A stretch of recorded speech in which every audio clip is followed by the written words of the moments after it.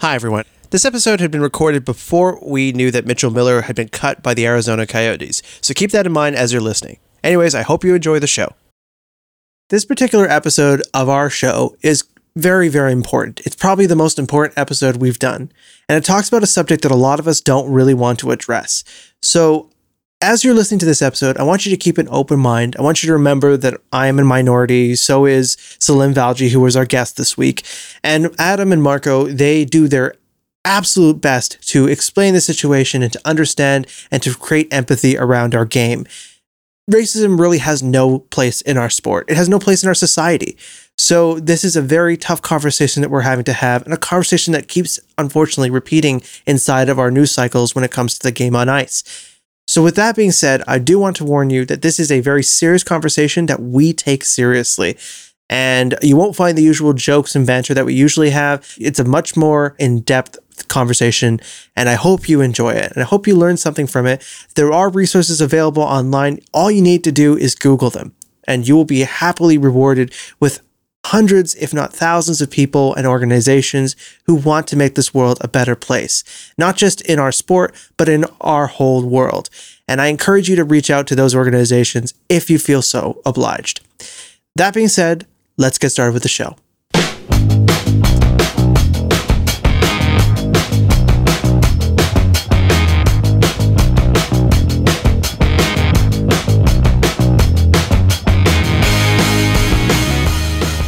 This is the Hockey Flow. It's a great show that brings you the best on the ice, and I am proud to bring in the best of the best, and that is, of course, Adam Boucher and Marco D'Amico. You can find their work at, basically everywhere you want, but let's start off with Twitter. You can find Adam's work at ReallyAdamB, and of course, Marco you can find at The Hockey Expert, and of course, his amazing blog, scrimmagestats.com, and of course, me, you can't find on social media, but you can find the remnants of our show at The Hockey Flow, so that's DAHOCKEYFLOW on Twitter. But who cares about all that? We have an amazing guest with us today. He's got breaking news, as always, but he can't always share all the breaking news, but you'll find out more about him as he goes along. But we wanted him to talk about some crazy stories that have happened in the NHL. So we've brought him back, our first recurring guest, and hopefully you won't be a stranger afterwards with your new position, sir, which we can't talk about as yet. But Mr. Salim Valji. Ladies and gentlemen, welcome back, Mr. Salim Valji. Salim Valji can be found on Twitter at SalimValji on Twitter. And of course, you can find all of his work in the best of publications, including the New York Times, the Globe and Mail. What other place have you worked for, Salim? Because I'm blanking on right now. I told my dad that I knew that guy when I sent him the New York Times article that he posted. That's awesome. Thanks, man. I've written puns for TSN since 2017 for the Habs regional broadcasts.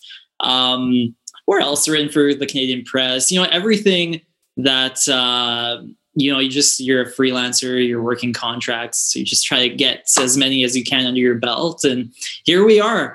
Here we are, or here you go, because you are off to a lucrative gig out west in Calgary, which we can't talk about as yet, but will soon come to light by the time this episode airs. Maybe we'll find out. If not, I'd assume at this point. It's funny. I was thinking right now, this is given what's my new position, I'll have to ask for permission to do things that normally I would say yes to. And it seems as if it's just a formality. Hey, I'm going to appear on this podcast, or I'm going to be doing this. But this is sort of my last ever show where I don't have to ask for any permission. You don't have no editorial controls yet. Yeah, exactly. And I think a lot of that stuff's formalities, but yeah, it's definitely a change in many aspects coming up for me in the next few weeks. So. We're looking forward to announcing and proudly saying we knew you when, but until then, the fact that we have loopholes going on. Like this is the last time where I won't have to get permission to do this. It's almost like where you're going will require some form of content control and editorial naysay. When I don't know if it's that, it's the type of position that is quite visible. So we're gonna get to see more of you then? Yeah. I'm so down. More in different ways. In different ways. So, this is a G-rated show. So anyways, Salim has a new lucrative gig, which you will all wonderfully find out very much. But you should all go to his Twitter page, give him a follow, because he's a good friend of the show. And more importantly, he's going to be a man about town. What town, we won't say, but it'll be a man about town. So we wanted to bring you on, Salim, for a bunch of different reasons. One, because this is the last hurrah before you're professionalized, I guess. Even more so than usually. Exclusivity. Thank you. Exclusivity is the term we're looking for. But there unfortunately is a story that you cover in this beat, and you really know, unfortunately, all too well, and that's racism in sport, but specifically in the sport that we love, which is hockey. And unfortunately, we had a terrible revelation this week as we found out about the Arizona Coyotes and their first round draft pick. Adam, Marco, do you guys want to take the first on this, or do you want to say? I think it was a fourth round draft pick. It was a fourth rounder. Yeah. It was their first. I am wrong. Draft. Thank you. Arizona's first round pick they got went removed. to New Jersey. No, that's next year, Adam. The first round pick this year was in the Taylor Hall draft, but it was their first pick of the draft, but a fourth rounder. So damn, that's why I screwed up. Sorry. Their first pick of the draft. Oh my God! Imagine your first pick in the draft, and you have a new scouting team, and you're picking like outside of the top 100. Man, that must suck. And then you pick this guy. But just a tidbit this before we really get into it. I think I saw a tweet from Dhaliwal, which is one of the beat writers for the Vancouver area, that said that the Canucks knew about him and he was on their no draft list specifically because they heard about this situation. So, Salim, you know what? I'm gonna let the experts speak on this because I've never been retweeted by Evander Kane. So I'm gonna let you do this. Just before we do that, I want to add one thing. Also, Elite Prospects apparently took them off their board, which is why he's none of their coverage. Actually, that was pretty big.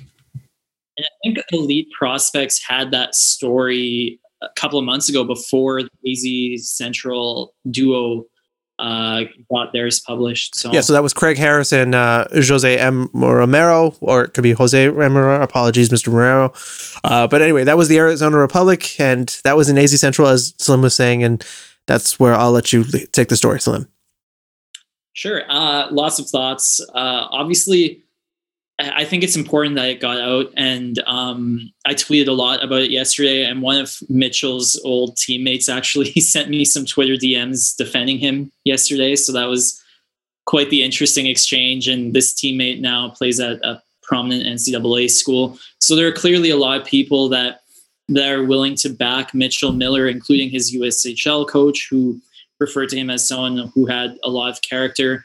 From the vantage point of the Coyotes, I don't think it's tough to see their logic in the sense that you don't have any draft picks. This is a talented player that clearly has fallen.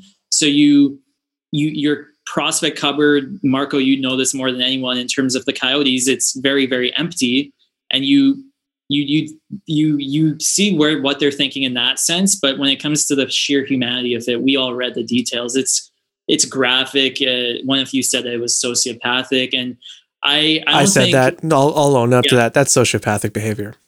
Yeah, but it's worst case scenario. Like that is what it is, but like that it'd be racism, sexual assault, any form of crime within the National Hockey League, especially when it comes to the minor leagues and players in their youth. I feel like it's a sensitive subject that needs to be addressed, and I appreciate the work that Salim is putting into this because that's where it needs to be taught. It doesn't need to be taught when they're in the NHL, like Austin Watson with that battery issue, or Kozlov with that battery issue. It needs to be taught when they're 4, 5, 6, 7, 8. And there's an interesting point there. At what age is there an age where you have your beliefs and that's who you are from age X to 80? And Mitchell Miller is 18 years old. He, you wonder where someone acquires that behavior, and is it possible to unteach that? Thinking of the fact that he used the N-word probably dozens, if not hundreds of times during his life, the sheer acts that he made this poor victim Ishmael do, and you wonder, is it possible to rehabilitate someone who is that deeply entrenched in their beliefs? So to bring this up to everyone who's kind of wondering what the delayed lead is on this, and to actually know what the crux of this is, There was a player by the name of Mitchell Miller. who grew up in Sylvania, Ohio. And there was another player, Isaiah Meyer Crothers, who was black and unfortunately was heavily abused by Mr. Miller as a man growing up. For context, Mr. Meyer Crothers has a developmental disability where his mental capacity is around the age of 10 years old. And some of these, the stunning revelations have been I'm going to give you just one of them. So essentially, one incident was him tricking the poor victim into licking a candy push pop that he had put into a bathroom urinal. And it was such a bad situation that the poor victim had to be tested for hepatitis, for HIV, for other STDs. Luckily, the test came back negative. But this is the level of the kind of person we're dealing with. And also, he was constantly yelled brownie and the N-word, and all while being hit and also just, growing up in a Toledo suburb. I mean, like, we are trying to teach the inclusivity of a sport here. We're trying to, and you can look at this through different levels in history, and we consistently have agents of change for that. You can go as far back as the 40s. You look at the 40s, this was an issue with French Canadians. You had Maurice Richard. Then you have Will O'Reilly when it comes to the first black player to play in the NHL.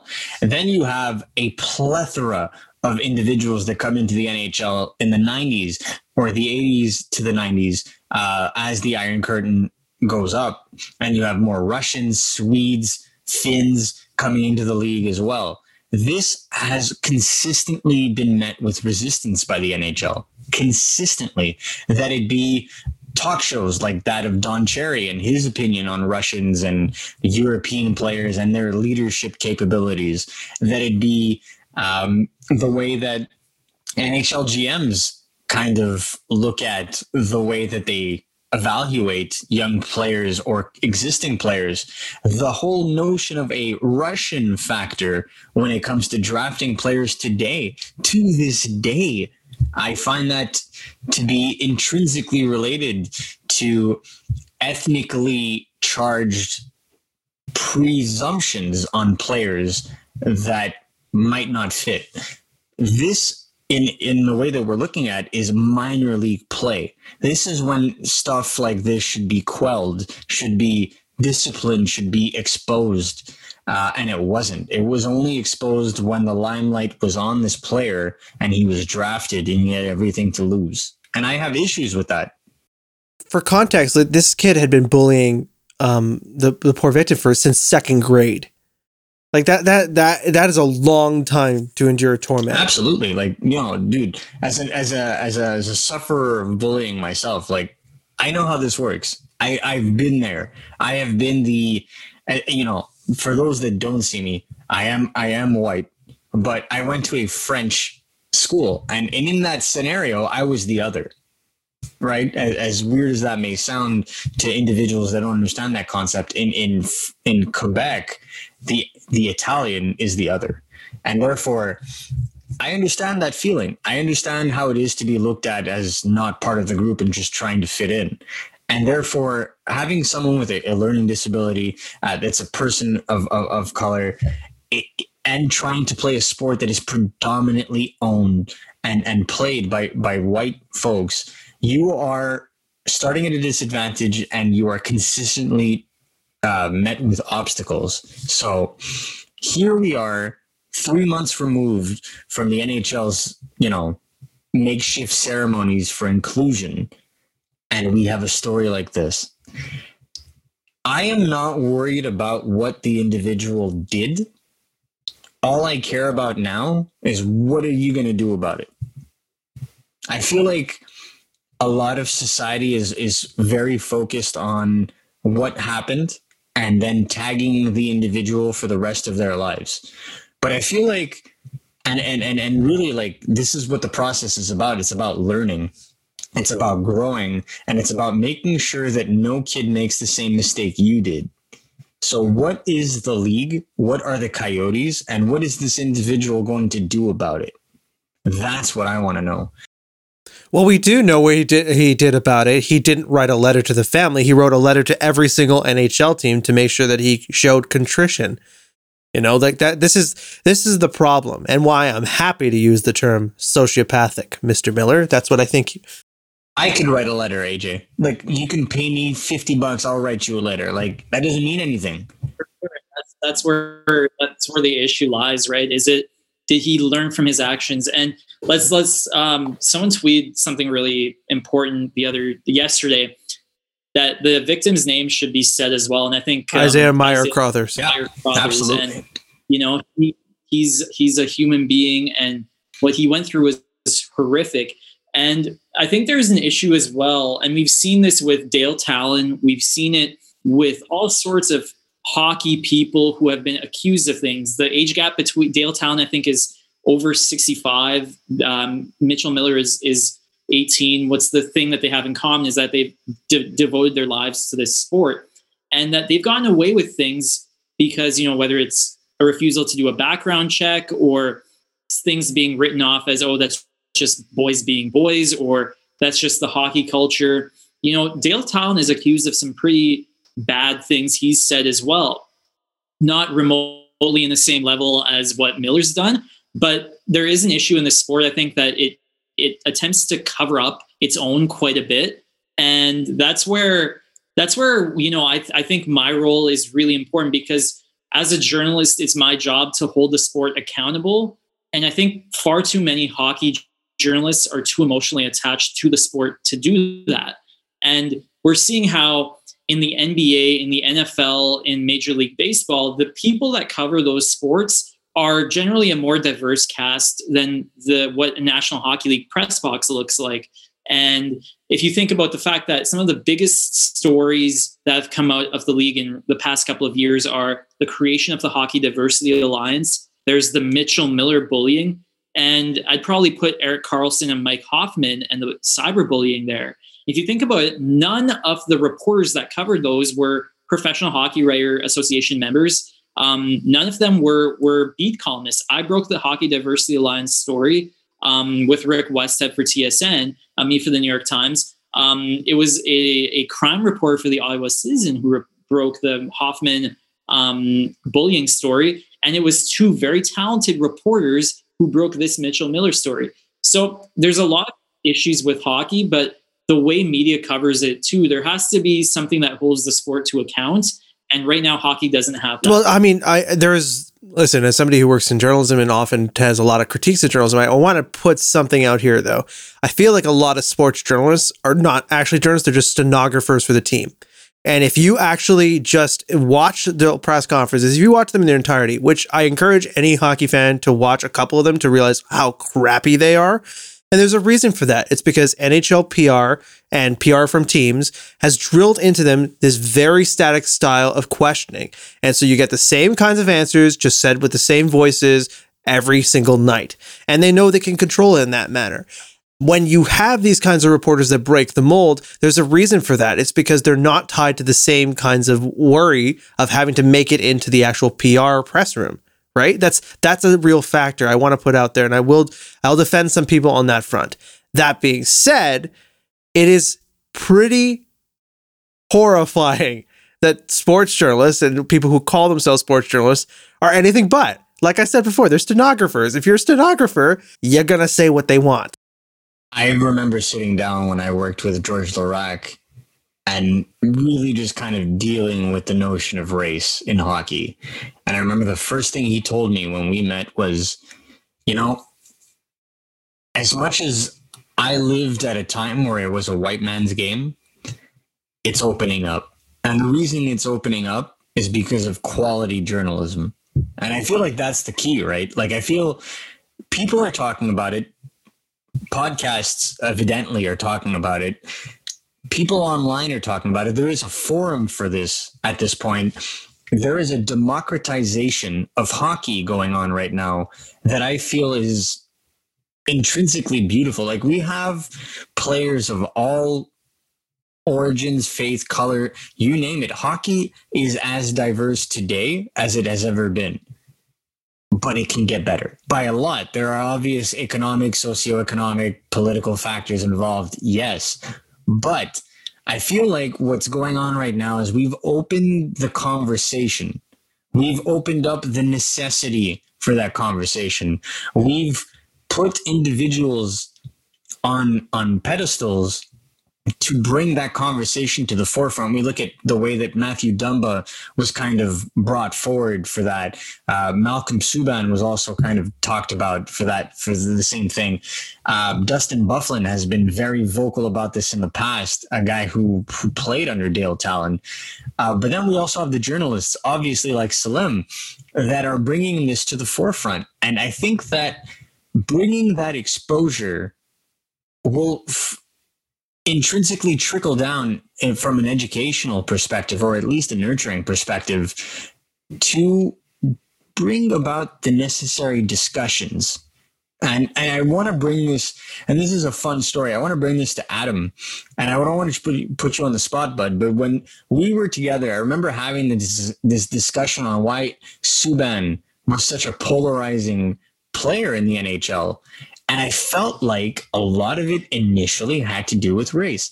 And I remember having this discussion because Montreal played Boston in the playoffs in 2014. And I specifically remember going to games and talking to Adam about this, about how he was received in Boston and the ways that people went about, I guess, heckling him. You can heckle a player in any way, shape, or form, but to focus on race is lazy. And so, Adam, I remember having this discussion. I remember Adam's exact words were, if you have to stoop to that level, then you don't belong in this sport. So tell me, Adam, why don't they belong in this sport? Well, look, just to back up what you all said before, I think the fact that the quality journalism is something that we have now in this world is, and this more in this sport, is necessary, because you see stories like that happening, and we're as we said, months removed from the whole BLM movement and it being the big topic in hockey during the playoffs, and you see stuff like that happening, and look, it just doesn't have its place in sports, in hockey and sports, or just in the world. As for the other discussion with you, Marco, I don't remember the exact words. I remember having it, but I know, look, if you have to go on and put down a player because of race or because of any differences one can have, it just doesn't have its place in sports. Look, you're a pro athlete. No one should discriminate anyone for differences, but when you're a pro athlete, you're someone that people look up to. And I feel like, look, if there's the issue at that level, you need to fix it, and quite quick. I think we've really established the notion that it needs to be fixed, but I like, AJ, I feel like it's safe to bring Salim on this to the point. What needs to be done at this point, at least from the grassroots level? And I'm talking not just in the US, like especially the mid to south US, but within Canada and all around the world at this point. Like, what are we looking at to kind of bring about a solution to this issue? Because I feel like it's an issue that, thankfully, thanks to folks like you, are being brought to the forefront of the debate. But I feel like we need to action this in some way. For sure. And I think about that a lot. And I've done certain diversity trainings with organizations recently.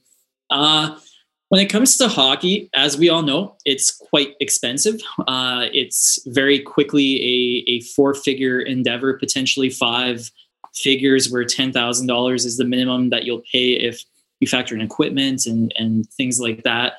To me, a big key is the role models stepping up, and a lot of people have sort of thrown praise, and very, very warranted, to Akeem Aliu and Evander Kane and Dumba. Those guys are worthy of every word that they get. They've done phenomenal work. I think the NHL should be thanking them for everything that they're doing, but it shouldn't just be them. think about how silent Sidney Crosby and Connor McDavid have been during all of this. And I've gotten Are you saying retweeting somebody isn't enough?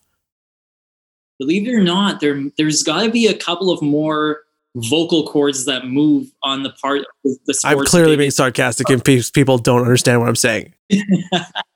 I'm just okay. I agree. Like, what are the paths forward? There's clearly, like, I think to me, a big chunk of it relies on the kids who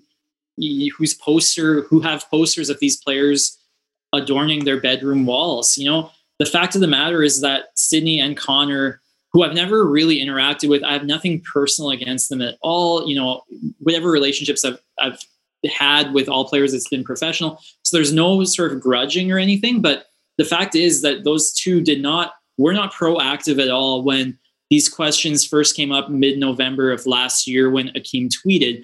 I asked a lot of players, including Sidney Crosby and Connor McDavid, through their PR people, through the team PR, if they'd speak, and I got rejected by a lot of them. So I think a big element of this is the players and the white players being more vocal and being very strong in saying that the sport is for everyone. The sport has a lot of room to grow, and we have to make it a welcoming environment for everyone. And to this point, like, it's up to star players to really kind of like step in and do their thing, right? And kind of be like visibly an ally to the advancement of certain players.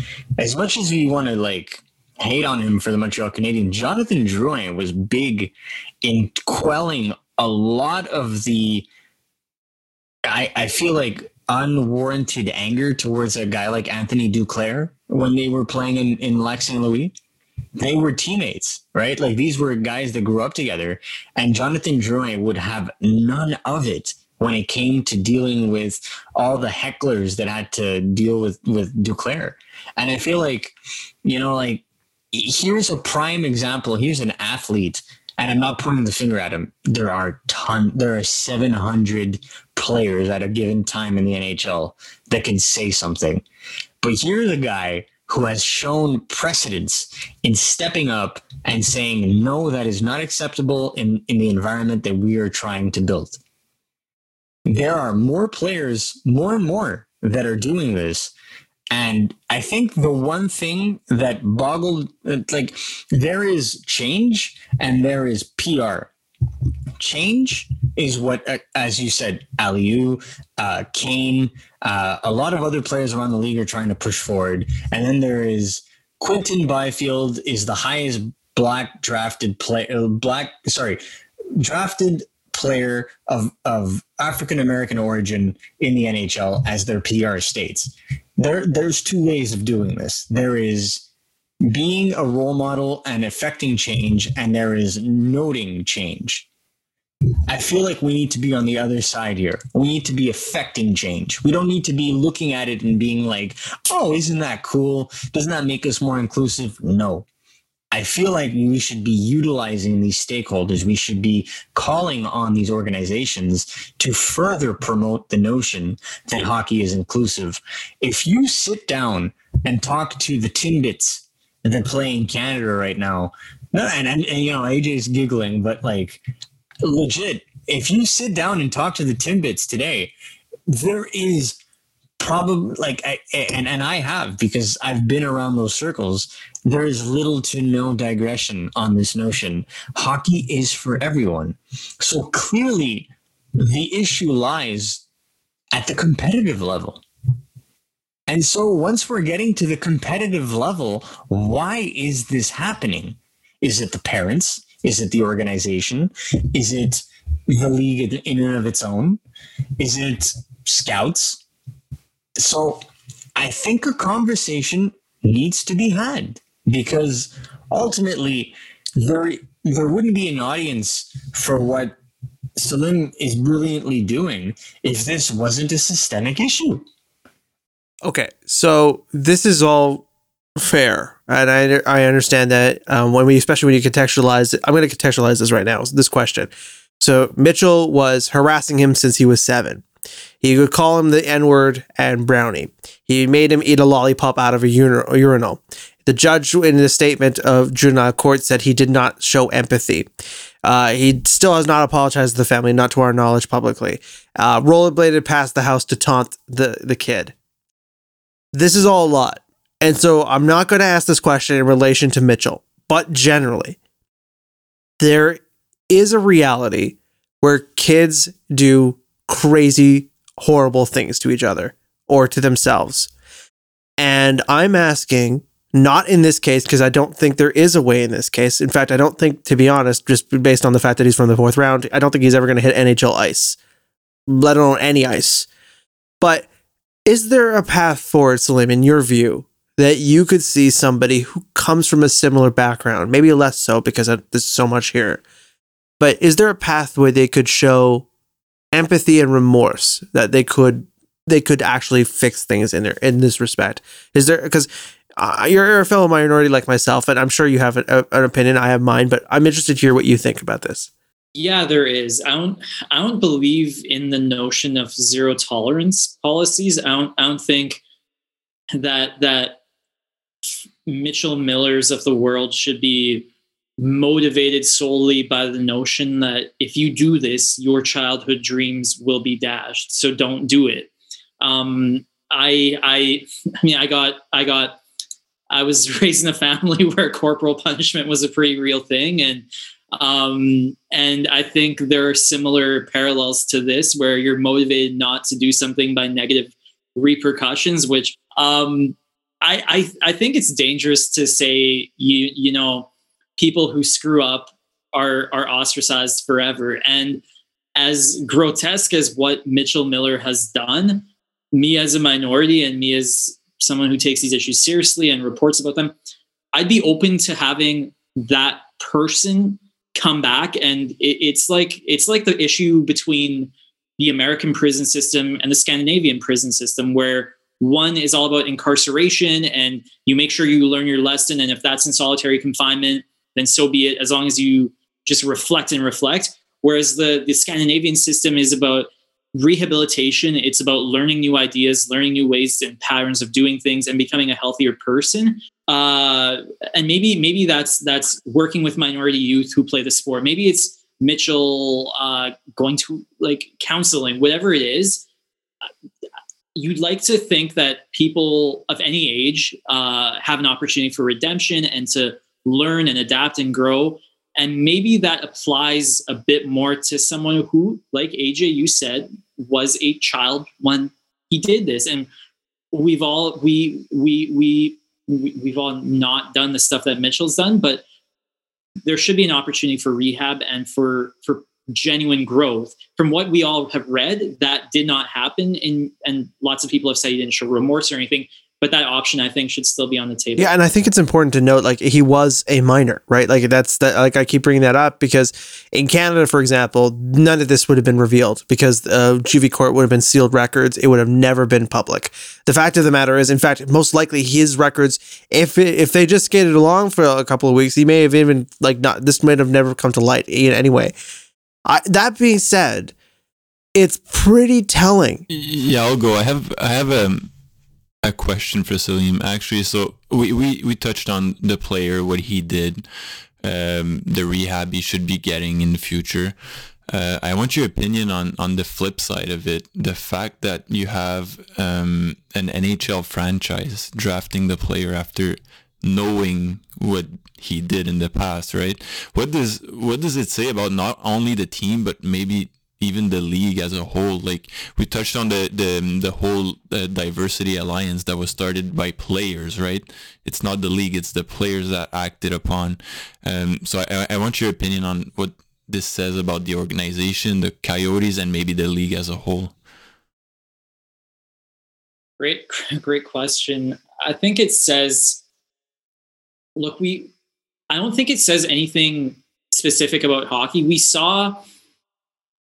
all saw the pictures of Ray Rice when he uppercutted his partner, and I think NFL teams still showed interest after that. I don't think he ever played it down again. But sports has shown time and time again that regardless of what you do, you know, O.J. Simpson, another example of that, where if regardless of what you do, there will be interest if you're talented enough. And I think this is sort of an example of that for the Coyotes, where clearly they saw a player that was falling and was worth the draft pick. I'm sure that they did crisis PR planning, and I highly doubt that any of this is a big surprise to them. I'm sure that they anticipate that they'll get questions when their general manager talks to the media again, and when the owner, the first media availability. Actually, I'm not sure. I don't have a ton of faith. This is the same organization that flaunted the fact that they had the first Mexican owner within the NHL, not 2 months prior. So right, but how powerful would that message be coming from the owner on this situation? Why have they, right, why is it mum on the word and forcing the GM, who had nothing to do with the entire process of amateur scouting, per like the clauses in his contract coming over from St. Louis? Why not go directly to the source? Wouldn't it have more power coming from the president, especially knowing that he himself is an individual coming from a minority group? I feel like this is an opportune time. Display leadership, display change. We should stop giving the NHL and their ownership and the staff members that staff this league any more leeway. Enough is enough. Honestly, no, this is bullshit. Like, we're always looking for like excuses to say, why didn't they always like, oh, this, it's clear. When the numbers show up, they will keep hiring people that are racist, that are wife beaters, that are people that are despicable people, because they know it's just a media storm they have to weather, and in a 24/7 second news cycle. So I have a question for you all, and this is a bit of an imperfect one because it's tough to measure. What in the long run will do more damage to the National Hockey League? This element of this cultural reckoning where the sport's being revealed as having a toxic, masculine, racist culture, or will COVID have a worse effect on the sport long term? Racism. So I feel like that's a worthwhile question. I know AJ is quick to say racism, and that's key because I believe that that's an issue. But I feel like what COVID is going to do is it's going to further exacerbate the economic disparity at the grassroots level of the sport as well. Understand where I'm coming from on this point. We are talking about a virus that is exacerbating the economic elasticity of the lower to mid class. Right? Like, this is going to pull a lot of kids out of hockey if it's not for Hockey Canada's initiatives. So it's going to further accentuate the point that the economically wealthy are going to be continuing to play this sport. That can be problematic in perpetuating the notion of ethnic, diversity within the sport as well. At least from a Canadian perspective or a North American perspective, we can go into Europe as well. So COVID is a serious issue on that end because it exposes what we already know.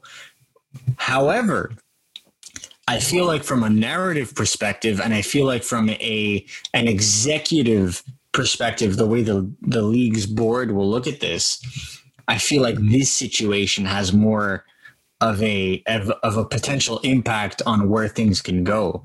There are instances where you can provide workshops, talk groups, press conferences. You can create a tour out of this. You can create organizations out of this. You can create focus groups out of this. There is ample opportunity for growth in this situation. The reason why we keep coming back to this issue every time from a narrative perspective, and the reason why Salim continues to put out great article after great article after great article, is simply because not enough is being done. We are putting the cover over an issue. We are not settling an issue. We are not putting a key in a keyhole and opening the door to the very nasty reality of the situation. We are simply putting a brick wall over it. And I think that's what we need to do, is continue to have these conversations and quell the notion of consistently having to support each other even in the wrong. It's okay to be wrong. It's just better to be better. Okay, so I get the inequality, income inequality argument. An argument I've made multiple times over multiple years, and I'm on record on this. And I think it's one of the biggest obstacles in hockey. That being said, racism is a bigger issue. With all due respect, take a look at your demographics. Essentially, what people view hockey is just polo on ice. Rich people, rich kids who have been given an opportunity and are given economic benefits to rise ahead. It's not enough to just put up a banner during the playoffs that says Black Lives Matter. Like, it's not good enough any longer. And it's pathetic to me that I see constantly in this league and in this sport, people defend the worst of actions. Right? Like, again, we're having this. I'll let you guys give your thoughts. Adam, I should poll you. What do you think on the idea of, learning to become better for yourself, and on like the rehabilitation versus punishment aspect? Because I really like to hear your thoughts actually on that. Like, I agree with what Salim said earlier. Like, everyone should be getting a second chance if they work towards improving, right, who they are. But like, we're talking about someone that's 18 years old. The actions he's done were done like 4 years ago. I think they were done when he was 14 or so. It's not like someone that's older that's been doing, like, it's not that big of a gap, right? 4 years. Has the person really changed in 4 years? I don't know. That's up to him to prove, I guess. But yeah, go ahead. No, go ahead. So again, you guys have brought up the idea of chances, right? And I think that's a very interesting aspect. But what do you define as chance? Because a chance can be, have you shown to grow as a human being? Have you shown to recognize your errors? Have you learned to be a better person? But also a chance can mean playing at a D1 institution. This is a prestigious school. And the reality at the end of the day, and like, I'm a dumbass and I know that UND is a big thing, right? So that's a reality check for most people. Like, how is it to me that UND, the Arizona Coyotes, both of organizations that knew that this was an issue, they most certainly passed on other players onto their rosters. They chose to pass that. To be fair, like, there were players that I was like flipping out that the Canadians were passing over in the 4th round. So, like, yes, there were clear better players available. Now, in terms of what is a second chance, I think, AJ, second chance is go be a banker. You don't have to be on ice. This is the sport, as you've all have identified, there is more to the sport than just being an athlete on the ice. You are a role model in your community. Salim, you talked about earlier about the posters on the wall. This guy could potentially have a poster. Very unlikely. But there are other people in this sport that definitely have posters on kids' walls that are absolutely racist. For sure. And I think people... Like, I don't think people are debating whether we should tear down the John A. McDonald statue for his racist actions. I don't see why we should have a debate about tearing down a racist player's poster. For sure. Yeah, absolutely. And people be surprised about the whispers that I've heard of people prominent in the sport who are very visible that have similar such track records of saying things. You're right. Chances, maybe, and it's, define chance. That's all I'm asking. That's lots of existential questions today, but it's... Well, like, I don't think the chance, like, if the person's been trying to get better before getting drafted, sure. I don't think now it should start once he's drafted, once he has something to lose, right? Am I going crazy or? Yeah. No, and Adam, to your degree, like, reparations as a scientific notion requires 3 fundamental things, and that is display of sorry, like significant growth, and a functional plan in order to disprove and punish that act moving forward. This is how reparations work at the UN level. So this is how reparations are going to work from a socio-political level in this sport. That's how it's going to happen. So what do we do? How do we go about bringing about change? And it's about education. It's about bringing about content in the form of media, in the form of journalism, as I point to my buddy Salim. Think of coaches around in your life. Were they community leaders? Did they try to impart community values? Did they talk about, were they volunteering? Were they taking of their time to show you that you should be a better person? Yeah. Like my dad would just kick my ass on the field, but he was all of those things in the community. Like, he was great in the sense that he would go out. But nobody stepped up at any of that time to say, give this racist bully the boot. Exactly. My dad kicked off 2 players on our team in the time that I grew up. Rhetoric and behavior that was unbecoming of a society that had moved beyond those paradigms. And I felt like he, at a time where, like, this, my dad was, born in Italy, raised in Canada. He dealt with racism in and of himself, as many people won't understand that, because we assume that racism is tied to color or religion today. It wasn't so the case 40, 50 years ago, when it also depended on what type of white you were. So my dad was very kind of understanding to that kind of plight. And so that was quelled instantly. That was like, the door is there, buddy. There is no chance for you. There is no reparation possible. You make a comment like that, you can't possibly gain the trust of your teammates again. There's the door. And, this is competitive, this was competitive sport. It wasn't even an option for my father. And I feel like, we talk about this and we are enraged, and AJ deserves to be enraged. But what I appreciate, and I feel like this is something that needs to be done, is that, yes, we can talk about the shortcomings of individuals in more preferential situations, be they financially, economically, socially. But there is also the positive influence of those that don't, and that are making a difference. And I feel like that is content that everybody wants to hear about, is the difference that people are making at the grassroots level to just quell that stuff out. And there is no better individual than the individual that in my window is sitting to my bottom left. And it speaks credit. Like, I specifically had to subscribe to the New York Times because I wanted to read these articles, and it speaks to the quality of the content when you are able to bring about a direct narrative direction from a grassroots movement to an amateur hockey background to a professional scenario. There is so much that goes through the development of an athlete from A to B to C, that to encapsulate that within an article, or to encapsulate that within a series of articles and then enact change, takes a ridiculous amount of concentration, discipline, and know-how. And I just, again, to your credit, it exposes the necessary issues within the sport that need to be addressed, that need to be quashed, and need to grow.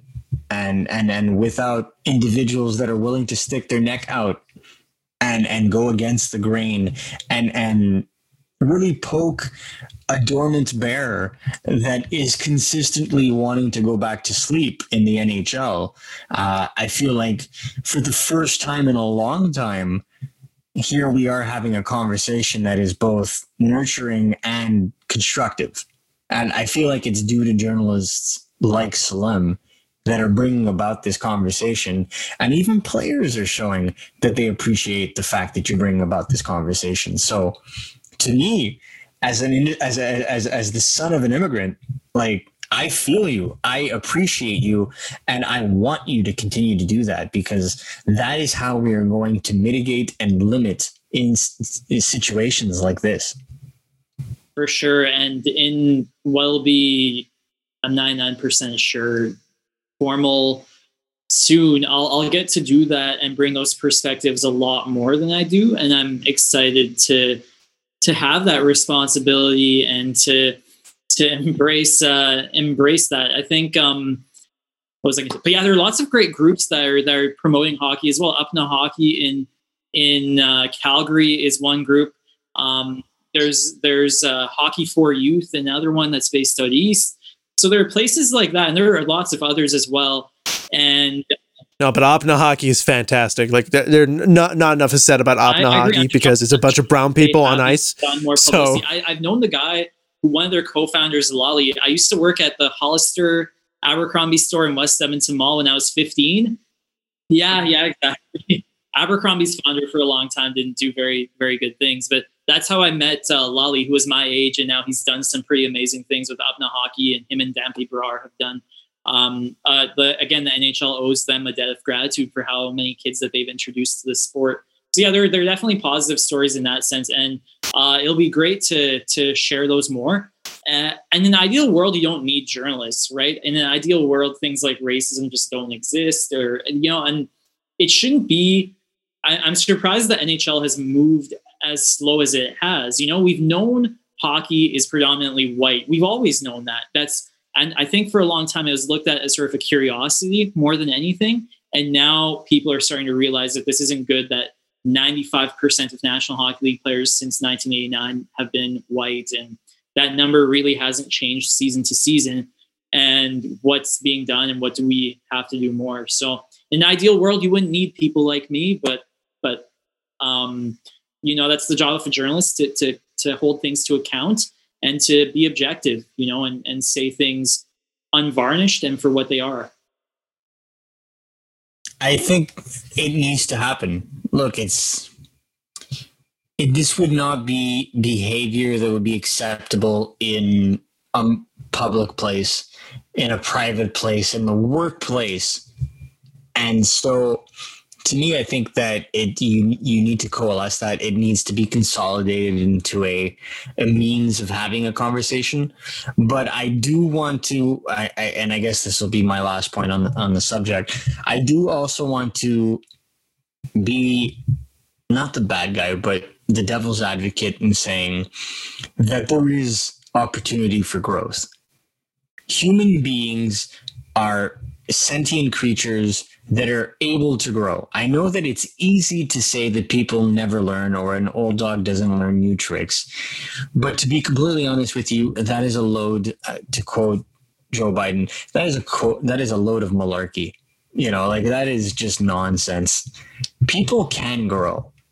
People can grow if they're put in a position or they're promoted to learn or to grow from that situation. So if we stop looking at this from an accusatory perspective and bring in the very inclusiveness that we're looking to promote in saying, hey, you've harmed us. You've harmed us as a people. You've harmed this individual as an individual. Do something about it. And once that individual does something about it, and I mean tangibly does something about it. I don't mean a press conference. I don't mean having his agent draft a letter. I don't mean having your organization make a video at the beginning of the season opener. I mean tangibly do something. And then it's up to those individuals and it's up to those communities to also turn around and engage. And that's the other conversation that needs to be had. I feel like we also need to engage those communities to voice their opinions, to display who their heroes are, and to be part of the conversation. Because right now what I feel like is that it's the same people that are pushing the conversation, which are, essentially, people in positions of power or journalists that either are predominantly white, or in our case, we have Salim, which is great. But at the same time, we also need to have those community groups rise up and say, that's not right. What you did is wrong. However, what you've done since has shown growth, and we do appreciate that. And we're going to work with you to make sure that doesn't happen again with other grassroots movements. And this is something that I personally have witnessed in my time looking at the Timbits kind of organization in the greater Halifax region. They had a lot of these issues. And I remember one guy that did not stand for any of it was Nathan McKinnon. Nathan McKinnon did not stand for any of this in the Timbit regions in the greater Halifax region. A lot of his teammates were teammates of color. I remember because my stepbrother played with him. And this is an individual that could not take any of it. If there was any form, he'd walk off the ice. And this is the best player on the team, so you best follow. So immediately reparations were taken care of. And this is what we're talking about. You know, you mentioned Crosby, you mentioned McDavid. These are players that need to step up. Step up not only just to represent themselves, but in partnership with these communities that want to partake in hockey, that show a desire to partake in hockey, because quite frankly, it's in the economic interests of this league to expand their game, but it's also on the social conscience of this league to continue to maintain itself in an orderly fashion. My opinion.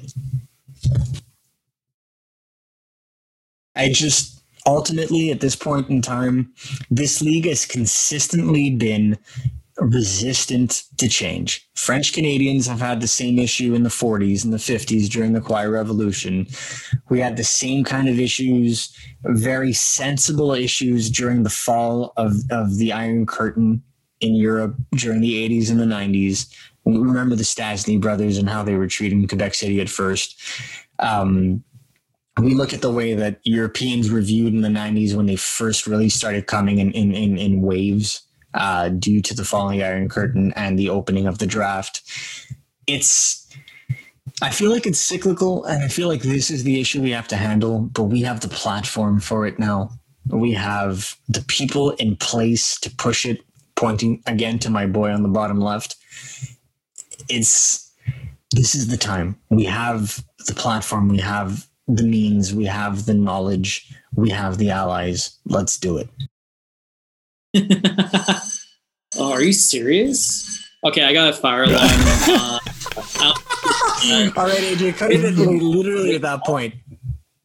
Yeah, I guess I gotta sign off then. You can't even make this. Oh yeah, so last thoughts. Go ahead. Just I can edit it out. Just say what your last thoughts. No, AJ, he's got to go. He's got to go. Let him sign off. Last podcast of saying yes to everything. So if I should probably go.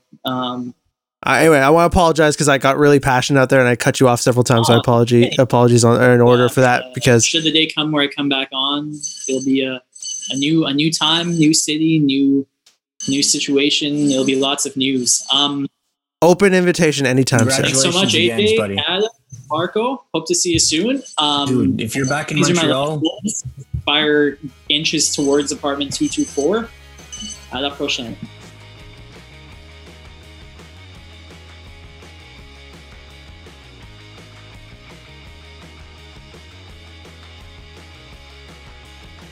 Our thanks to Salim Valji for participating and leading us through this discussion on racism in hockey, an unfortunate reality that we all face, and racism is a reality that we face in our world. I hope you learned something.